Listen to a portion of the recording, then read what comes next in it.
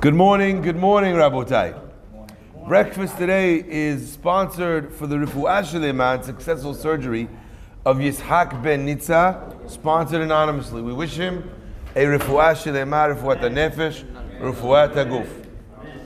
Okay. The pasuk in the parasha begins by talking about the Pikudei Mishkan, and it mentions a double lashon. It says as follows: Eve Pikudei Mishkan, Mishkan Ha'edut. Rashi on the spot asks, why does it say Mishkan, Mishkan 2 times? Says Rashi, Shne Pa'amim, Remez LeMikdash. The reason why it says it 2 times is to hint to the fact that the Mikdash was taken 2 times from the Jewish people and destroyed. The first Beit HaMikdash and the second Beit HaMikdash.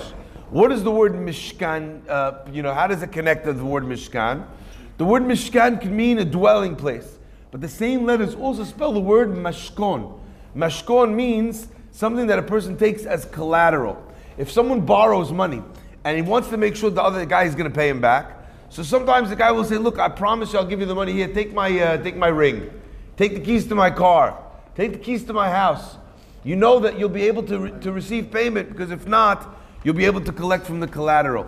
So there are 2 times where the Mikdash was destroyed, and it's defined as the Mishkan. Says Rashi twice because of the 2 Hurbanot, the Hurbanin, al Avonoteim shel Israel. But then Rashi continues and he says, but what does this mean, Mishkan Ha'edut? Why was it the building? Why was it called the Mishkan of testimony? What was it testifying to? And Rashi explains, Edut liYisrael was a testimony for the Jewish people, Shevitei lahem HaKadosh Baruch Hu, that God had forgiven them al ma'aseh ha'egel, for the fact they had done the egel. Why? Shehareh hishra shchinato b'neihem, because you see God, He was willing to dwell amongst them in the Mishkan. So what was the testimony of the Mishkan? That God was willing to dwell amongst them. The Sefer Dirash Va'iyun asks the most beautiful question. He says, if you're telling me that the Mishkan was a Mishkan of testimony, so then the testimony that God was with us, which happened first? The fact that God had forgiven us for the sin and was willing to dwell amongst us, or the fact that God had destroyed the temples? When God destroys the temples, that's a sign that God is upset with us, not with us. So then why in the world would you put the dwelling of the Mishkan, God in the Mishkan, as a testimony after the fact that you say Mishkan and Mishkan 2 times? Again, I'll read you the pasuk. Eve Pikudei Mishkan, Mishkan Ha'edut. So you see, it's out of order. It doesn't make sense. It's not in sequence. So I saw an unbelievable answer. But to understand the answer, I want to share with you an unbelievable story.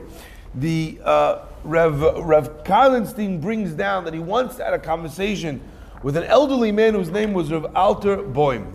He was a Jew that lived in Warsaw before the war, and his father-in-law was very, very wealthy, and the father-in-law said to him, "I don't want you to do anything, I just want you to study Torah. We have a big house, we help a lot of people come to the house, they live on our tzedakah. We want you also to spend all of your time studying Torah, and we'll take care of everything. We want the zechut."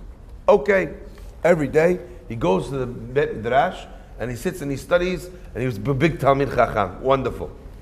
One day, in the Bet Midrash, all of a sudden, an elderly man walks in. He's carrying a big load of books with him, and he sits down in the Midrash, in the Bet Midrash, and he says to Rav Alter, he says, "Look, is there a place that I could, like a security room, where I could leave my things where no one will take them, a private room?" So he says, "We don't have something like that in the Bet Midrash, but," he said, "my in-laws' house is right around the corner. They have a giant house. They love to welcome guests. I'm sure they'll hold your stuff for you. For however long you're here."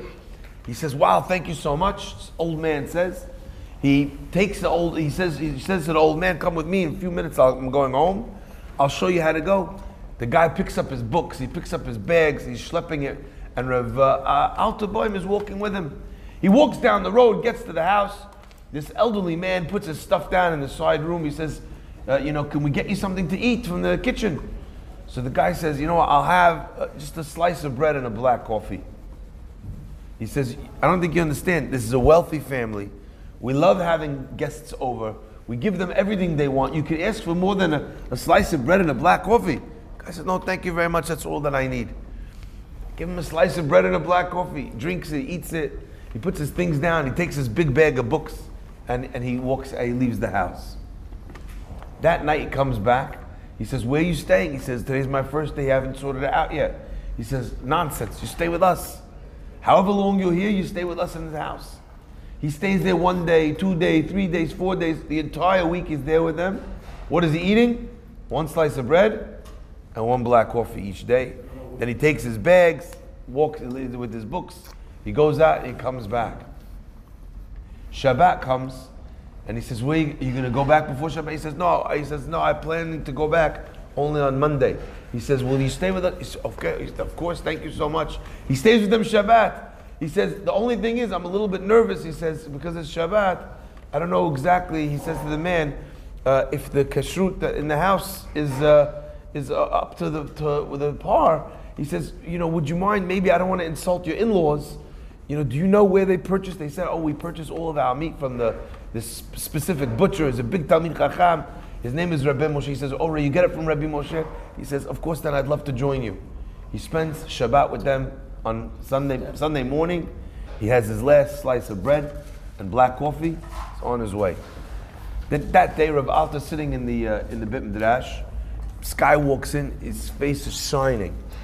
He says to him, "What's going on? I see that you're." He says, "I'm from the village, one village over, and we've just had the most amazing opportunity to meet this fantastic, what's it called, Talmid Chacham. He gave a shiur in the town. He did this, he did that, he did this, he did that." He says, never in my life was I ever zocher to meet someone as special as this person. The berachot, the Torah, the clarity. I bought one of his books that he was carrying around. He says, really, what's the name of the book? He says, it's called the Mishnah Berurah. Did you ever hear of it? For a week, Rav Alta says. And when he told Rav Karlenstein the story, he got very emotional. He said, for a week, I had the Chafetz Chaim in my house. He was a humble guy, didn't say one word about who he was, didn't tell anyone which books. He says, if I would have known, I would have carried his books, I would have put him on my shoulders, I would have put him on my bed, I would have rubbed his feet, If I would have known it was the Chafetz Chaim. He had such regret, years and years and years later, lived to be 100 years old, this man. Rabotai, a lot of times we have a guest that comes to us and we don't know who he is. And we don't treat him with the proper respect. And we say afterwards, if I would have known what this guest was, who he was, what he brought to the table, I would have treated him very, very differently. Unfortunately, this is also true not just about guests in a physical and human form, but the guests, the me'orot, not just the orchim, but the occurrences that happen to us in our lives are the same way.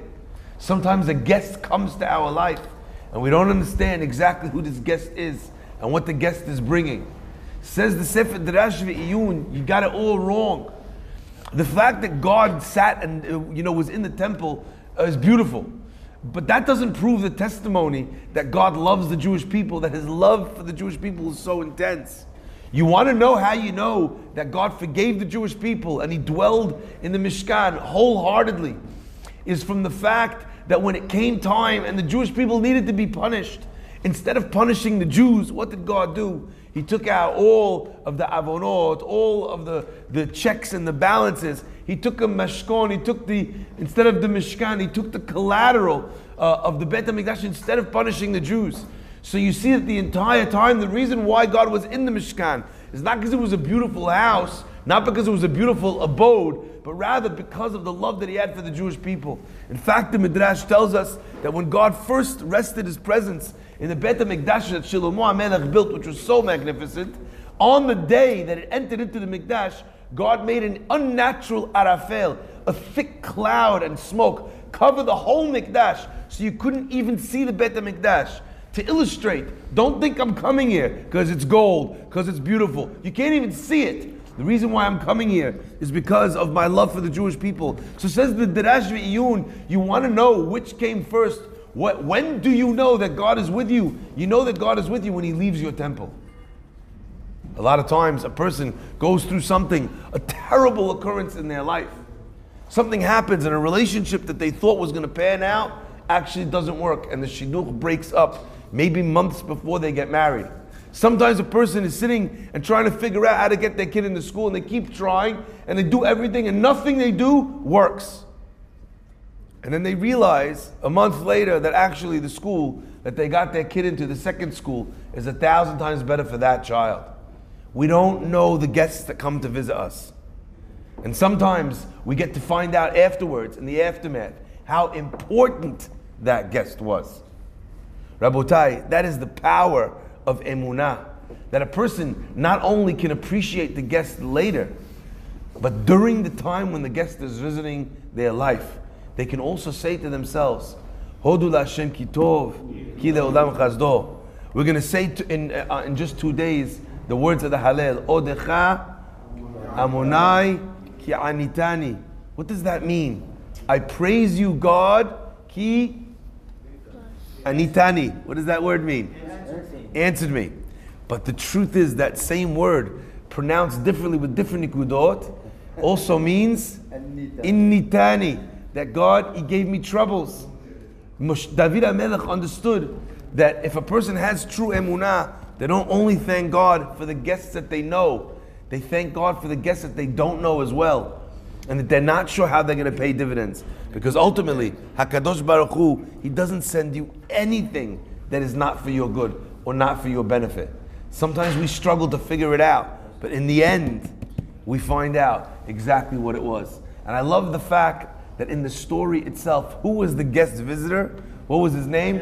Chafetz Chaim. The words Chafetz Chaim means he who seeks life. A lot of times people live their lives and they waste so much of their life because they're in every scenario pointing out how this part of life is bad and that part of life is bad. And the only time they find simcha in their life is when life is giving them a sunny and a shining sun on that day. What a waste of so much of your life.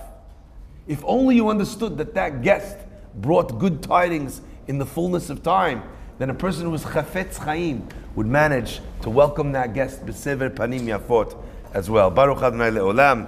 Amen.